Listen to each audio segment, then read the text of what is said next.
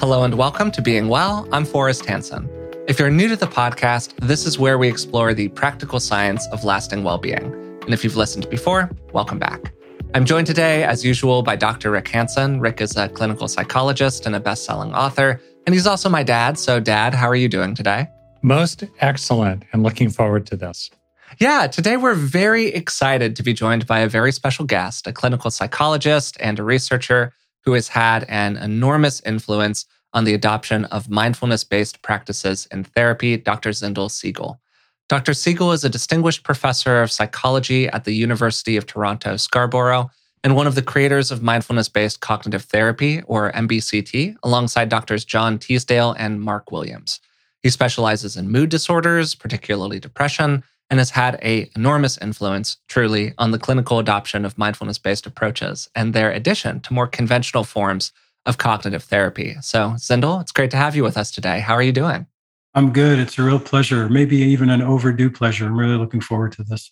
We are as well, and people don't know this, but before we were able to start this podcast, we were jumping through a fair amount of technical hoops based on issues of different kinds on different ends. And I just thought you were exemplary, and I wish we could have videoed that part as a model for grace under pressure and not getting depressed when things don't go that well. So anyway, it's really, I've known of and respected your work for a really long time. I got to know one of your colleagues, Mark Williams, a bit at Oxford and then at a conference in Hong Kong, and just found him to be a genuinely wonderful being. So some of that halo is extended to you in anticipation here. So I'm looking forward to it. I'll take it.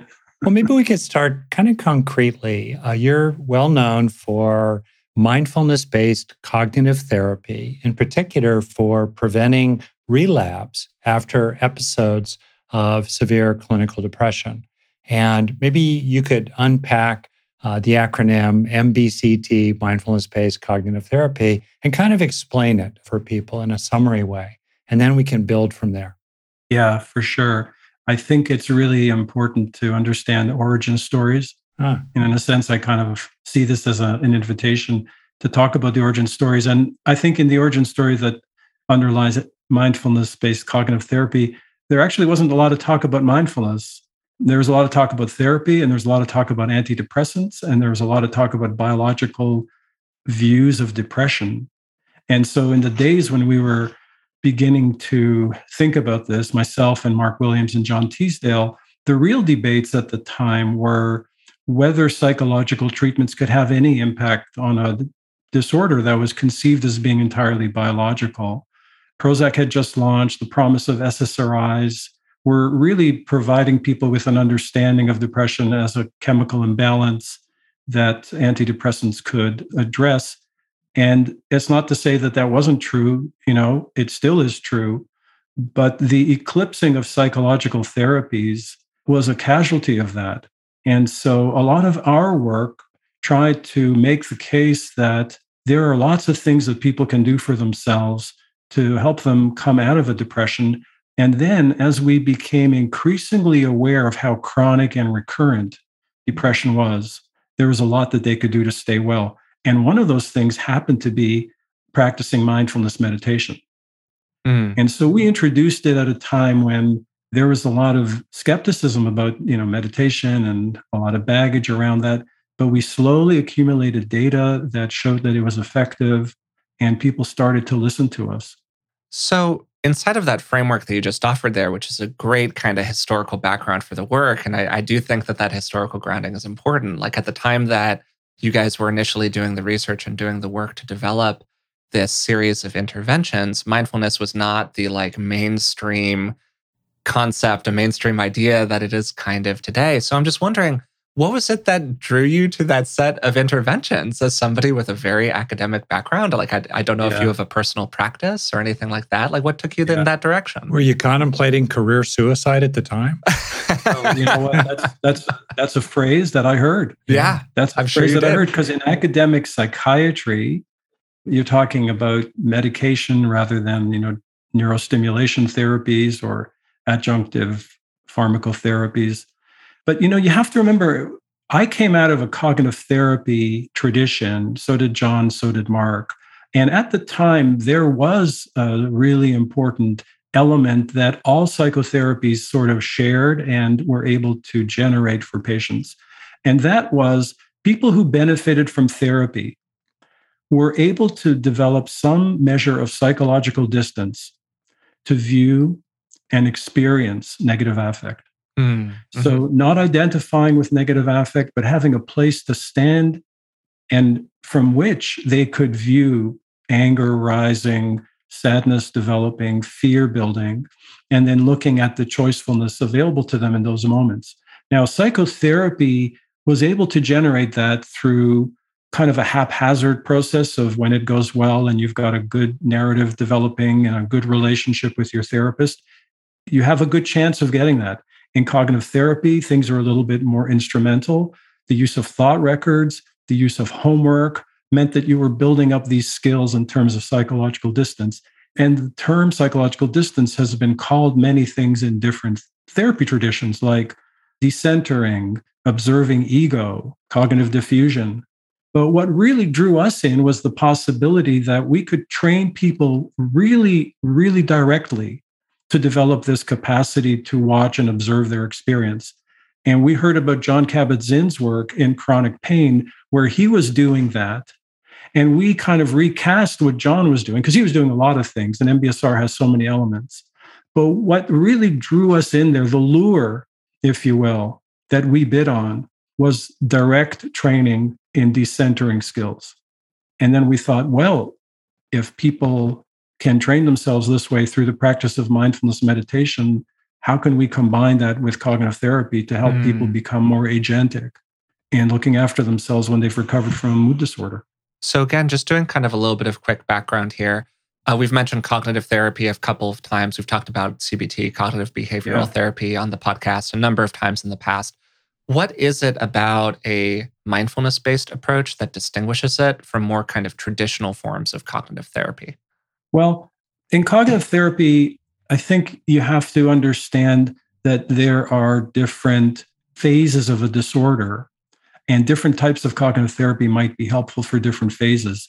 So if someone is very, very depressed, then it might be useful to have them examine the validity of certain negative beliefs, certain negative assumptions, to actually look at evidence that supports or doesn't support their framework. And so you get into a view where thoughts become really important, and the degree of belief in those thoughts is something that you and your therapist can work on. If people are in recovery, we find that mindfulness allows people not to engage in the content of their thinking, but to simply learn how to watch thinking arise in the mind, rest in the mind, and pass through the mind, so that they can watch thinking as a process without having to engage. Well, is this thought true? Is this thought not true? What does this mean about me? What does that not mean about me?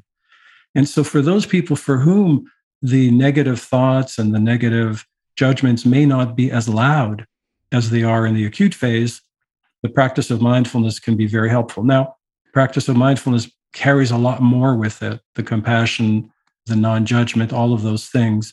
But you can get people to relate differently to their thoughts without having to eliminate them or to disprove them, if they can just see them as, oh, these are the same old suspects showing up for me again. Oh, here's the same old judgment, or here's the same old doubting and discouragement that shows up. And then you have a different relationship to that than it's here and I've got to get rid of it, otherwise it's going to take me down. I want to highlight two things you've said and then ask you a question. So first, in effect, cognitive therapy, and I'm also a practicing therapist too, so I borrow some of those methods myself. I draw upon them. In cognitive therapy, you're challenging pathogenic beliefs and so forth. You're just like you're saying, you're trying to disrupt or argue against or even gradually replace certain kinds of beliefs, perspectives, and so forth. While with mindfulness, you're not trying to disrupt particular thoughts per se. You're actually stepping back from the whole streaming of consciousness in a way and witnessing and being with it without being swept away by it. So that distinction there. Second, just for people in general, as you well know, major depression is understood in terms of episodes that have a beginning, a middle, and a kind of end, maybe with a fair amount of dysthymia or other kinds of issues in between them, but there's a sort of an episodic quality to it. And you're talking about that really important between phase, since episodes of major depression kindle and facilitate and increase the likelihood of future episodes, trying to prevent getting sucked in again. Okay, great. Yeah. So in that context, then my question, what is it particularly about depression and all that comes with it that, maybe I'm saying this incorrectly, but in effect, makes people particularly susceptible to getting sucked back in based on their reactions to the feelings and thoughts that are arising within them? Right. Yeah, this is really a key question. We had really good evidence to suggest that mood congruent memory has a lot to play with what determines accessible mental content for people that have been depressed. And mood congruent memory is a finding, and it works the same in anxiety as well. Once you've been sad, there are ways in which the memories and the experiences of sadness become encoded in a way that makes them much more easily reawakened when people start to feel sad again. So there's a lot of evidence that if you have people who have recovered from depression and you make them feel temporarily sad, like with a mood induction that lasts 5 or 10 minutes, some of those people in that sadness are going to start endorsing old views of themselves that are very depressogenic. And if you follow those people for 18 months, they're the ones with a much higher risk of relapse than people who they've recovered, they can feel sad, it doesn't sort of bring them down. And so I think one of the big insights in mindfulness-based cognitive therapy is that we can't escape feeling sad. But what we want to try to do is to activate a different pattern of relationship to sadness that doesn't involve a re-emergence of all of these old views of ourselves. We can watch them arise and try to relate to them differently. Versus promising if you've recovered from depression, you're going to just be euthymic and feel good for the rest of your life. There's this saying in Buddhist practice, it draws on the ancient word in Pali, the language of early Buddhism. And I suspect you know all this already. The word for suffering often, it's a translation of the word dukkha. And then there's this phrase, dukkha dukkha. We suffer that we suffer. And it seems so much that your work is involved with helping people break that link in the chain. Unhappiness, sadness, suffering may arise, but then we don't need to react to that reaction. And in that space, there's a kind of freedom. Yeah, I think that that's what we're trying to suggest to people and to help them approach it so that when it does show up, they can see a certain choicefulness that opens up for them. I think that's really well said. And I would love to get into kind of the how of that in terms of the practices that people do, what actually happens when you're engaging these different kinds of difficult or pathogenic beliefs, however you want to say it. Yeah. And as a way kind of into that, classic question that we get is some version of, well, if I'm mindful of my sadness, won't that just make me more sad? It's a fair question. People don't want to get too close in contacting things that make them feel miserable. Yeah. And that's in some ways what you're inviting. Yeah. So when I think of that, one of the things that I think of as a teacher is I wonder how well people know their sadness. When they say, I don't want to feel sad, they don't want to feel the idea of sadness, or to what extent are they really feeling it in their bodies? Are they able to recognize the signature of sadness? And if they are they willing to explore what those sensations are actually doing on a moment-by-moment basis, noticing their qualities?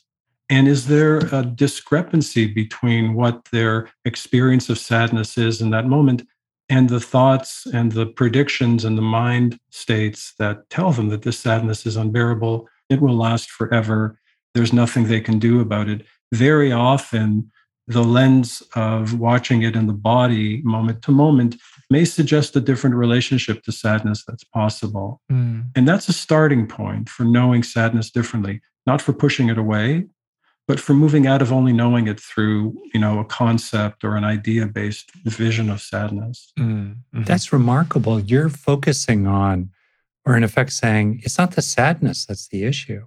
It's the thoughts about the sadness or other kinds of reactions to the sadness. That's really the issue. And in effect, you're helping people tolerate the sadness without engaging all that other baggage about it. Right. And in a way, moving into the sadness, and to do that in session 5 of MBCT, for example, we talk about allowing and letting be as a stance. And really, it's about approaching aversion, and whether that aversion is in the mind because of ideas about what sadness is versus the actual experience, or other things. That's what we're encouraging people to meet and to approach with curiosity and kindness. To be able to tolerate their sadness and probably other things as well without moving into quote unquote aversion, the fighting of it or the pushing away of it, or getting alarmed by it.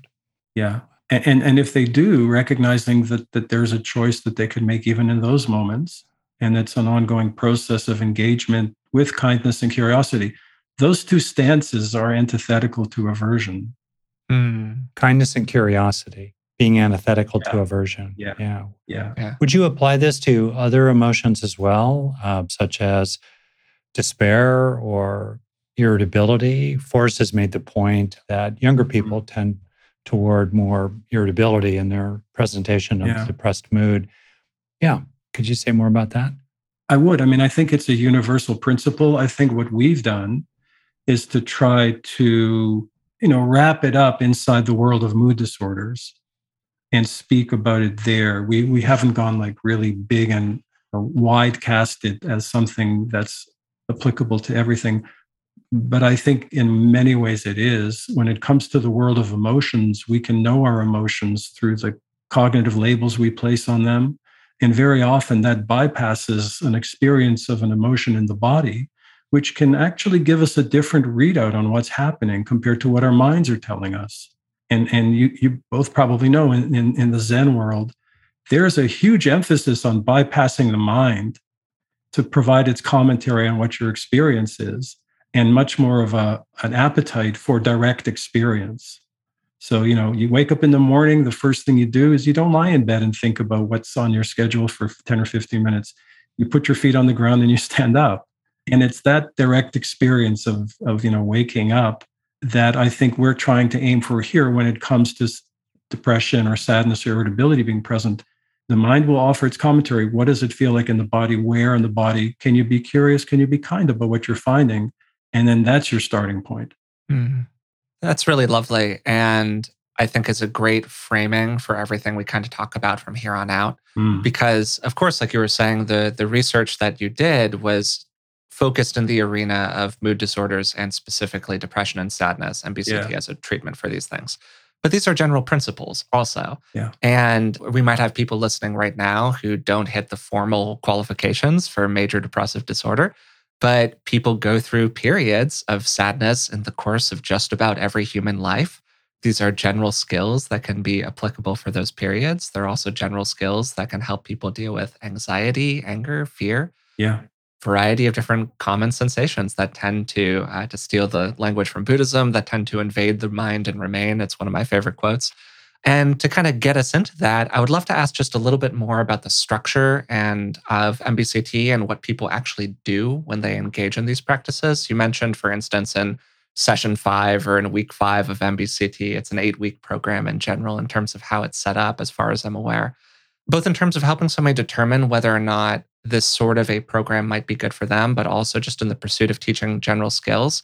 What are some of the major headlines in terms of the practices that people take on and the skills that you try to teach? So I think that's great. And I really appreciate the opportunity to talk in a bit more detail. One of the core insights that we had was we want to give people a chance to practice on a daily basis something that may or may not be saturated with negative affect, but would still provide them with the tools to respond to negative affect, even if it showed up in their lives once our course was over or 6 months down the road. So the practice of mindfulness meditation is built in from the get-go. And we'll start with mindful eating, and then we'll start with a body scan.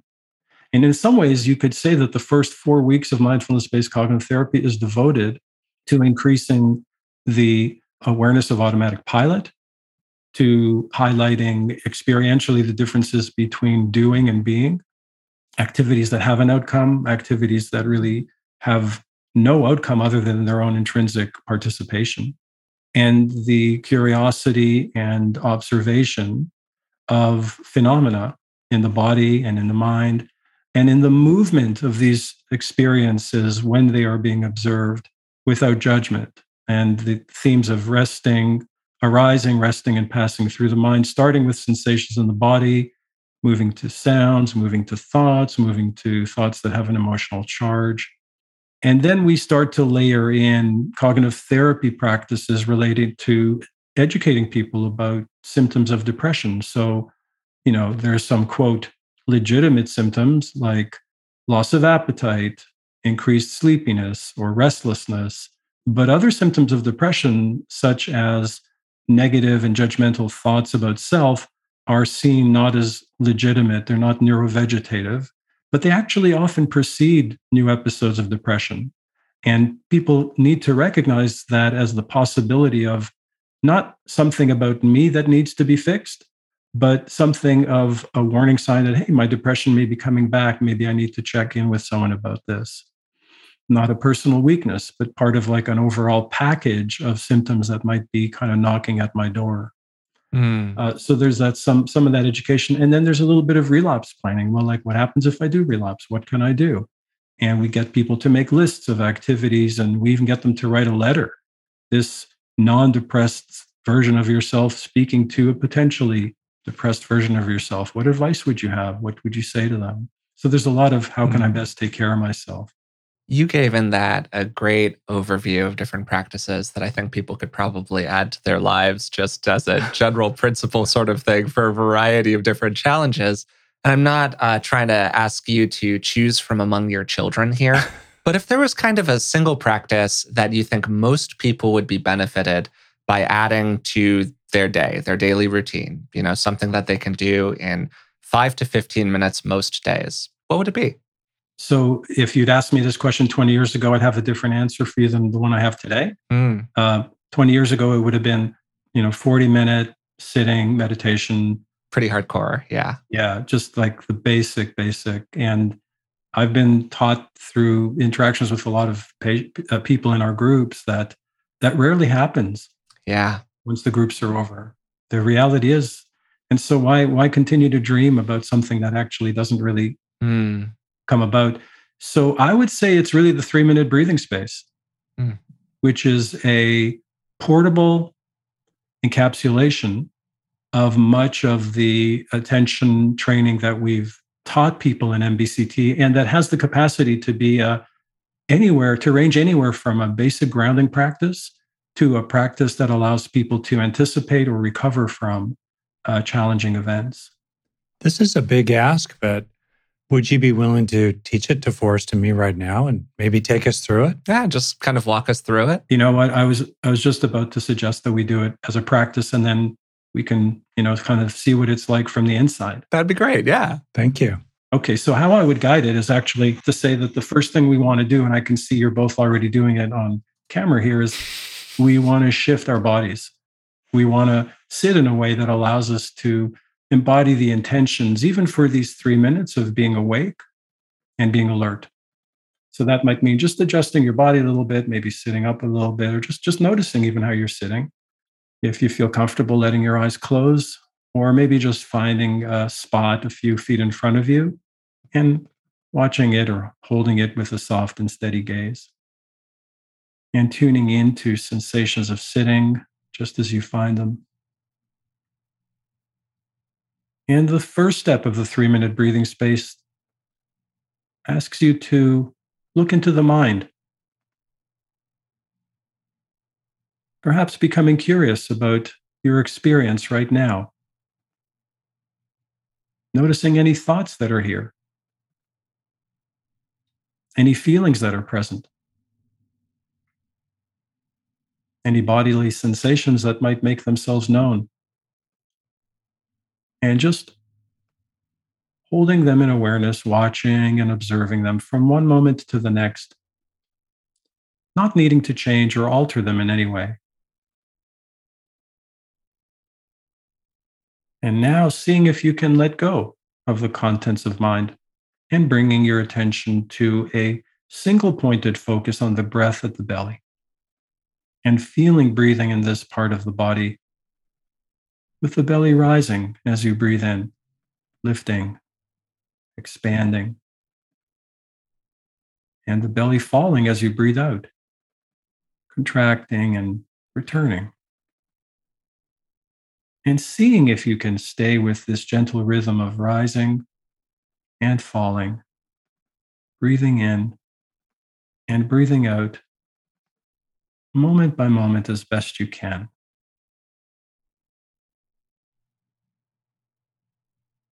And now seeing if you can expand your attention around the breath and around the belly, allowing your attention to radiate outwards into the whole body and feeling the whole body sitting and feeling the whole body breathing from the crown of your head to the soles of your feet. One whole breath, one whole body.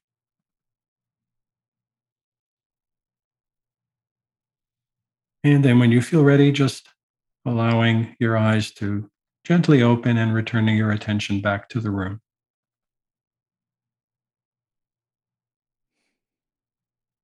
What did you notice about that practice? You want to go first for us? Sure, yeah. You're more of a civilian. I'm the guinea pig here a little bit more, exactly, right? So, no, I mean, really loved it, for starters.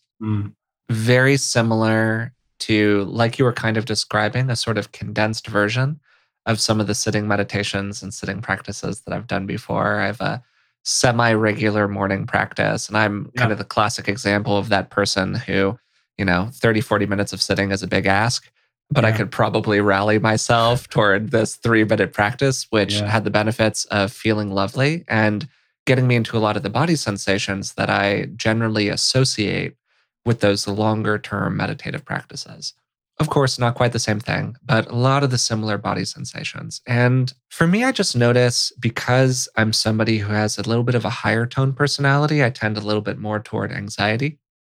Is that initially when I'm entering into practices like that, there's often this little kind of anxious flutter that comes up in the body, this little like bird or this little, it's almost like there's a part of the body that's like hanging on to that sort of an experience and doesn't really want to relax into the practice. And so that's something that I often feel, which is really interesting and makes me ask a lot of questions internally about the nature of that part and what its function is. I don't know. How about you, Dad?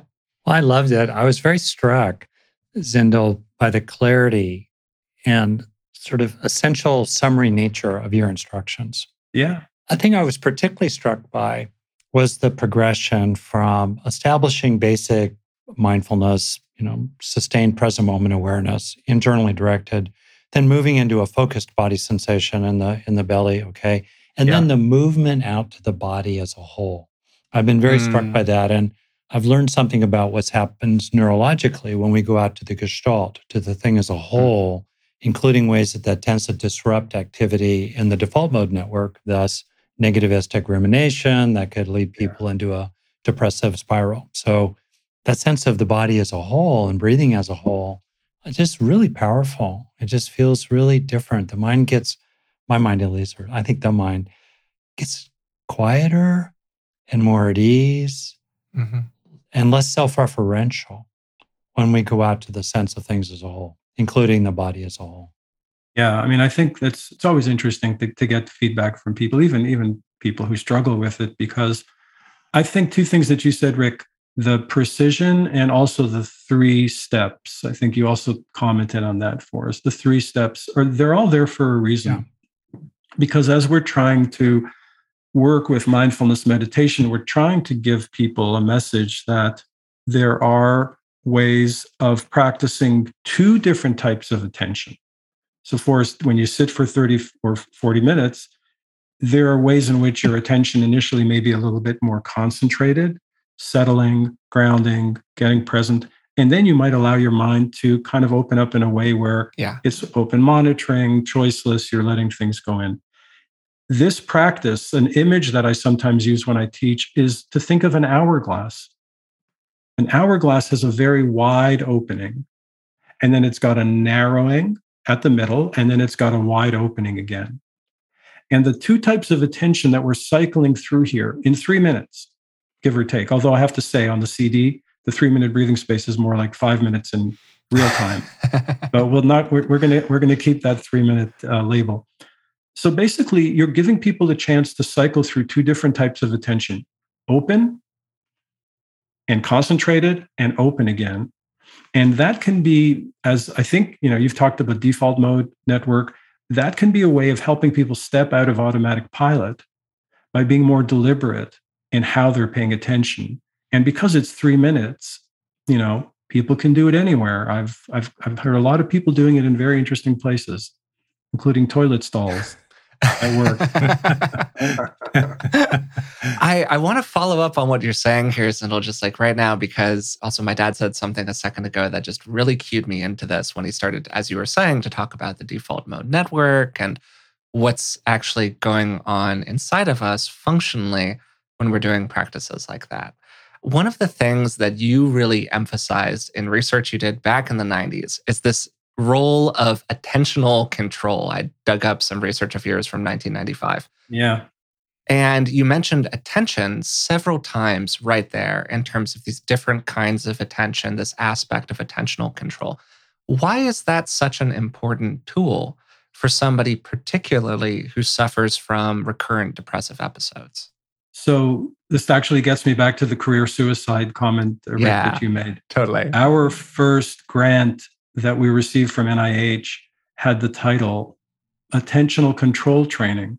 Mm-hmm. We didn't have the guts to write mindfulness. Yeah. Because we also thought we'd never get funded. Mm. So what we did was we put attentional control and then in parentheses, mindfulness training for prevention of depressive relapse. Yeah. And we had a model of attentional selectivity and automatic pilot and mood-dependent memory. Basically, any mood disorder and a lot of the emotional disorders have a way of very efficiently hijacking attention and bringing it to a conceptual representation of what is our experience. And then if your resources are going there and if that's being played out in the mind, then there's very little attentional resources that are left to actually investigate in the body in this moment what's really happening, moment by moment, sensation by sensation.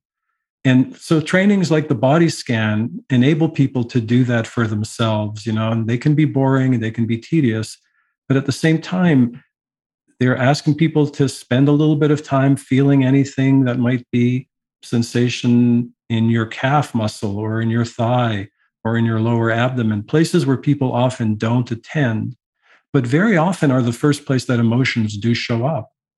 So a tightness in the neck might be quickly labeled as, oh, that's where I'm carrying my stress. But a tightness in the neck can also be an invitation. I wonder what this really feels like if I pay attention to it and I'm curious about it. And then you can develop a different relationship to the tightness. This is maybe a way for me to segue to something I've been wondering about in terms of attentional control. So we have both the capacity to disengage our attention from what's problematic, what's harmful, such as getting hijacked by, or as you put it, automatic pilot by depressogenic thoughts, ruminations, and related emotions. Okay. So we have the ability to pull attention away, achieved in part a lot through mindfulness training. Great. Then we have the related capacity through attentional control training to sustain attention to what's helpful and useful.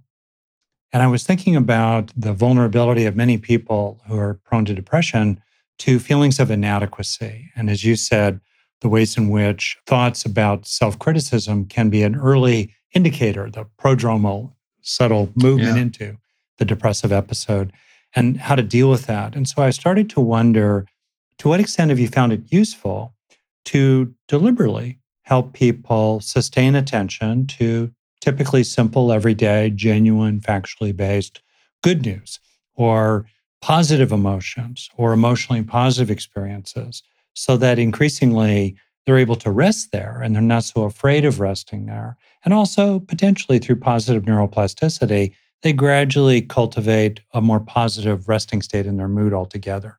Do you find that that is helpful alongside the mindfulness training? So I think there's an explicit and an implicit answer to that question. I think the implicit answer is that there's some good data that mindfulness actually enhances the capacity for hedonic tone. So people can very naturally start to take pleasure in things that are simple and available to them. But I think that there's I guess it's kind of like a taboo now that I think of it, in our classes to promise or direct people towards the positive versus getting them to simply observe and catalog and then make choices for themselves, that we tend not explicitly to push them there. It's much more about whatever's showing up. Not, that's good, let's have more of that. It's like, oh, you're noticing that, or you're noticing that. And then what choices do you have in front of you? Yeah, I had a conversation about this actually with Mark Williams a while ago, and I was kind of nudging him also a little bit in this direction, which is very on brand for me as far as we've it. And he said, well, a fair number of people in this population are extremely vulnerable to self-criticism and feelings of failure. So in effect, mindfulness, just sustained open presence, is a fairly easy ask, although there's definitely some training there. But to go a step further, like with regard to those feelings of inadequacy and socially centered shame, let's say, that is so common among people who are depressed, to particularly direct people toward paying attention to ordinary experiences of positive connection with others, in which they're caring toward others and others are caring toward them. He said, Rick, for some people, that's too much of an ask. That's too much of an ask. So I really took that on board and have thought about it a lot since. I do wonder, though, for the people for whom it's not too much of an ask. They're more stabilized. They're out of the depressive episode. They've been increasingly resourced in other ways. It just seems to me that it would be helpful to engage a practice essentially of cultivation in which there's an openness to authentic, beneficial, positive experiences, especially of social support and self-worth, to gradually, slowly, but surely build up a kind of layered emotional memories of that kind with associated beliefs of that kind, particularly for those who can do that without turning it into a big performance agenda that then they feel like they're falling short of. They can't live up to. Yeah. I mean, we do hear a little bit of that in session 8, which is the last session, where we ask people to develop positive reasons to continue their practice once the course is over. We try to have a way of recommending something beyond the course that's going to continue to be live for them. And often they'll say the incentives for practice would be connecting with other people, or being a better parent, or being more available to, for my partner. Often there's social incentives. And we try to emphasize that and then get people to make note of them as supporting their practice. Talking a little bit here about things that help people maintain the practice, keep on doing the work. Yeah. A lot of what you've been describing so far are very active skills. You are actively doing the 3 to 5 minute meditation practice, or the watching the breath, the 3 phases, the whole thing. And one of the major features of depression is lethargy and disinterest of different kinds, like difficulty getting out of bed in the morning, difficulty engaging with regular habits that you find positive, lack of engagement, lack of interest, so on. How do you work to motivate and kind of inspire people who experience depression to engage these practices for long enough to get to change? I might not have them do any of these practices until their executive functioning, control networks are actually available to them. If they're shut down by depression, the last thing I'd want to do is ask someone to sit for 30 minutes. Yeah, totally. They can't concentrate or read a paper. Yeah. But I think it's a great question, because what I might suggest is, how about 5 minutes of mindful stretching?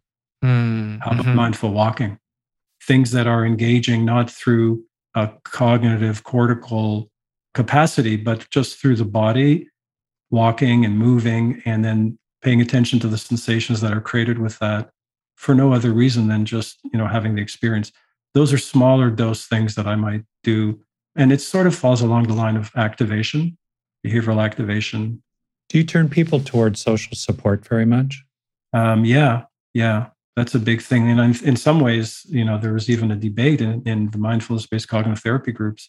How much of it is the practice of meditation, and how much of it is just people sitting together in a room with other folks who look just like them, by and large, and then start talking about, suicidal ideation, or unworthiness or embarrassment or shame or failure.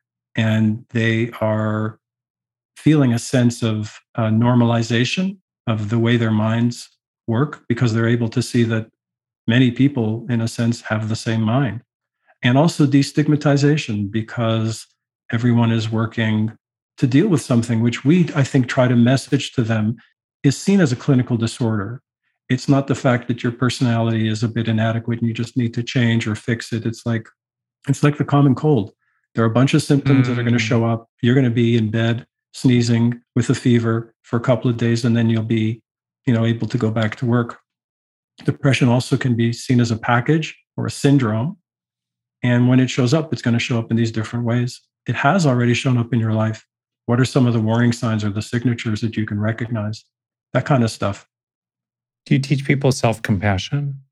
We do, not in the explicit way, but I think from the get-go, what our practices are infused with, saturated with, and I think the instructors try to embody, is this kindness and curiosity, which if people are able to practice on themselves is already a massive honoring of their experience. And so using language in the meditation itself, things like, and now if you're willing, and when you feel ready, and then, the emphasis on non-judgment, all of these things drip into every practice that we guide. And in accepting people who, when they're talking about struggle or even asking explicitly in the group, did anyone struggle with the 3-minute breathing space? Because there are a lot of people who say, oh, this is great. And, I feel wonderful. So making room for all of that is, I think, an important implicit way. Now, what we don't do is use more explicit means of generating self-compassion. And, there's been a bit of back and forth about that, but it's what it is. I don't think we avoid it. I think we provide it, but not in the formulaic way that's described. So MBCT, the way you do it is an 8-week group-based program. Yeah. Right. Okay, good. Just to make that clear for people. Yeah. And around it and after it, what do you find that people might also do to build on what they've gained from MBCT, maybe to enhance it or bring in other elements that are not foregrounded in MBCT itself? Because you have a finite amount of time in these 8 weeks in the groups. You have to make choices. What else helps? I think for us, it might be a bit of a myopic focus, but we try to find out what type of ongoing mindfulness practice or contemplative practice people might engage with after the group. So, maybe they'll end up going to like a yoga class, maybe they'll sit, maybe they'll just be able to connect with their breathing, or before they eat a meal, just stop. Those are some of the things that I hear people doing more frequently. Then there's the weekend warriors, who maybe once a week might sit for 40 minutes. And then I think that the other types of supports that people have, some of them might pursue a self-compassion group or go into therapy. I think what's really interesting is that what people do afterwards is it's not what we think they do. I mean, we used to have graduate groups that we offered once a month. I would be leading them. What better attraction could that be? Yes. Yes, right? And then you'd have 1 or 2 people showing up. Yeah. And we treated 200 people and like 1 or 2 people showed up. 8 people maybe showed up, 7 people. Like there wasn't a lot of traction that those kinds of graduate groups provided. And I don't know whether it was because people had to come back to the hospital. I don't know whether it's because they weren't looking for another group. They were looking for something more customized. I don't think we've really figured that out yet. How to sort of maintain over and above people's own ingenuity, some way of keeping them, boosted up and keeping the work going. Yeah. So you just asked a big question there. How do we get from treating them in the moment to sustaining those gains over time, or even adding more good stuff in? Yeah. And one of the questions that I really like asking people who come on the podcast that we talk to, who come from a background relatively similar to yours, like you're so involved in the research and the thinking about this, and frankly, like the thought leadership around it, whatever you want to call it. What are some of the questions, or maybe like what's a question that's really kind of drawing your attention these days? Like what do you hope that we'll be able to figure out in the next 5 to 10 years having to do with these questions? I hope that we can figure out the puzzle of access. Yeah. I think access is like super limited. Yeah. I mean, during the election, the US election, even here in Canada, we were glued to CNN. And I don't know if and my wife's an American, so we were also watching it for that reason. But in the bottom left-hand corner of the CNN coverage of the election, there was a little thumbnail ad by Calm. And it said, do nothing for 30 seconds. And it would just be a countdown timer. And, that's some pretty expensive advertising real estate. Yeah, totally. That's easy for people to access. Calm, Headspace. But there is a message inside that, which is meditation is a way of relaxing. Meditation is a way of getting to like chill place. And MBCT is really not about that. I mean, yeah, you will be able to feel calm and relaxed if you close your eyes and sit. But it's much more about this approaching the aversion that is carried by negative affect and finding a way of working with it. And right now, there's not a lot of access to these programs. And so we've been working to try to bring some of these resources online. And I think that for me, and I think for other people, that's going to be the next revolution. I think in a weird kind of upside down world way, COVID has helped to legitimize the remote delivery of care. So having access that way is an option. But I think that's the big nut to crack going forward. Yeah, no, I think you're totally right on. I couldn't agree with you more. It's something that in our extremely small way on the podcast, we're trying to help with to a degree in terms of, psychoeducation, all of that. And podcasts are a great way to do it. Yeah, I thank you so much for taking the time to talk with us today, Zindel. It was a total pleasure. We got to let you go. But again, just thanks for your time. Totally mutual. Thank you very much. A pleasure to meet you. I want to add that I actually got personal value from this. Yeah. In a way that touched my heart and budged my own, my own messy mind. And so I want to thank you for that at a very human level. Thanks. That's great. Thanks very much. Keep up the good work.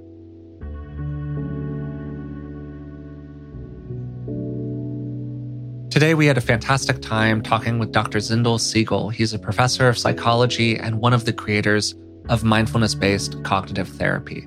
MBCT is an 8-week group therapy program aimed specifically at helping people who suffer from depression and depressive relapse. That being said, one of the points that we began the conversation with was the idea that while these skills are aimed at people who suffer from depression, the tools that are taught in a mindfulness-based cognitive therapy context are broadly useful tools. They can help you out if you are struggling with anxiety or anger, fear, whatever else it is that's bothering you these days. That's my belief. I don't know if Zindel would endorse that view formally or not, but I just think that these tools are so generally useful and apply to a wide variety of circumstances and situations. One of the things that was emphasized throughout the conversation is the importance of the relationship that a person forms with the challenging emotions that they're experiencing. A lot of the time when an emotion appears in our mind or a thought appears in our mind more generally, we begin to immediately label it and draw inferences about it. Zindel had a point toward the end of the conversation where he mentioned something along the lines of, "Oh, I'm feeling tension in my neck. That must be from stress." But you can see how that's a kind of leap. There is tension. That must mean it's stress. But what happens if instead of attributing stress to the tension, we're just present with the tension? We allow it to unfold in our awareness. We get curious about it. And maybe we even have a little bit of compassion or kindness, a kind of warm-hearted tone that's associated with it.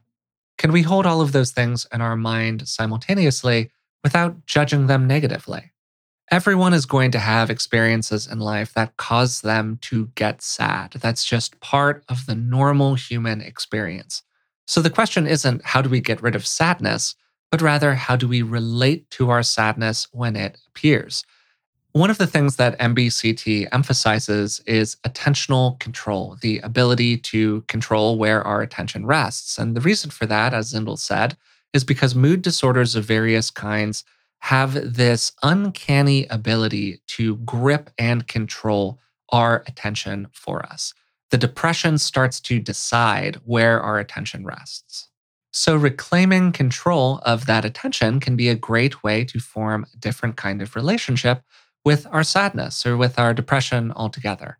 And there are a variety of interventions in MBCT that rely on a person having a degree of attentional control, which is why I thought it was really interesting that when Zindel talked about somebody who was actively in a depressive episode, and maybe these cognitive skills that are taught weren't as accessible to them for a variety of different reasons. He went to the body.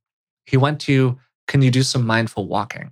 Can you be with your somatic experience in a different kind of way that's maybe accessible to you when those more cognitive tools are beyond your reach? Zindel laid out a variety of tools and practices that are taught in mindfulness-based cognitive therapy that people might find generally useful. And he particularly emphasized this kind of 3-ish minute, 3-minute, 5-minute, who knows, breathing-focused meditation that he then walked Rick and me through.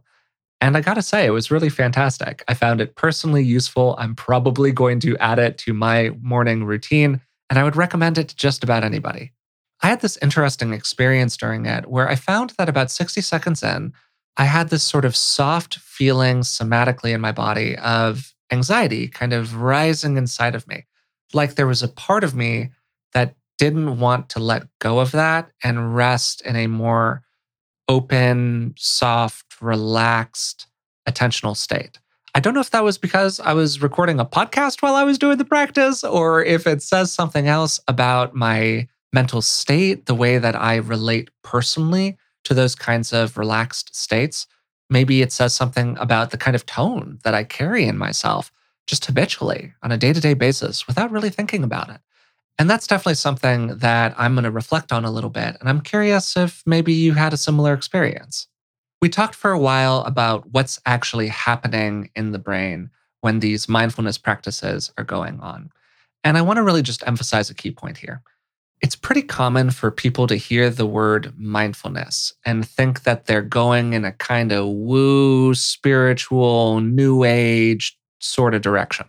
As I'm sure was apparent from our conversation, Zindel is not a new agey type in his presentation, in his seriousness, in the level of his academic rigor. And I think that it's really great to have these conversations that are focused on the how mechanisms of these practices that can sometimes start to feel a little ephemeral. At the very end of the conversation, Zindel made a key point that I just want to emphasize. So many of the challenges that we have in the mental health world these days get to access. How do we put these tools, trainings, techniques in front of the people who need them most? It's something that we definitely are hoping to help with in a small way through the podcast, but it is an immense challenge that is facing the field of mental health as a whole. I hope you enjoyed today's conversation with Zindel Segal. I'd also invite you to check out the website Mindful Noggin, which is where you can access a lot of these MBCT-based tools, trainings, and techniques. I've included a link to that in the description of today's podcast. You can check it out there. You can also probably just Google it, and hopefully it'll come up for you. If you've been enjoying the podcast, we'd really appreciate it if you would take a moment to subscribe to it through the platform of your choice, maybe even leave a rating and a positive review. And hey, tell a friend about it. It really does help us reach more people. If you'd like to support the podcast in other ways, you can find us on Patreon. It's patreon.com/beingwellpodcast. And for just a few dollars a month, you can support the show and receive a variety of bonuses in return. Once again, thank you so much for listening to the podcast, and we'll talk with you soon.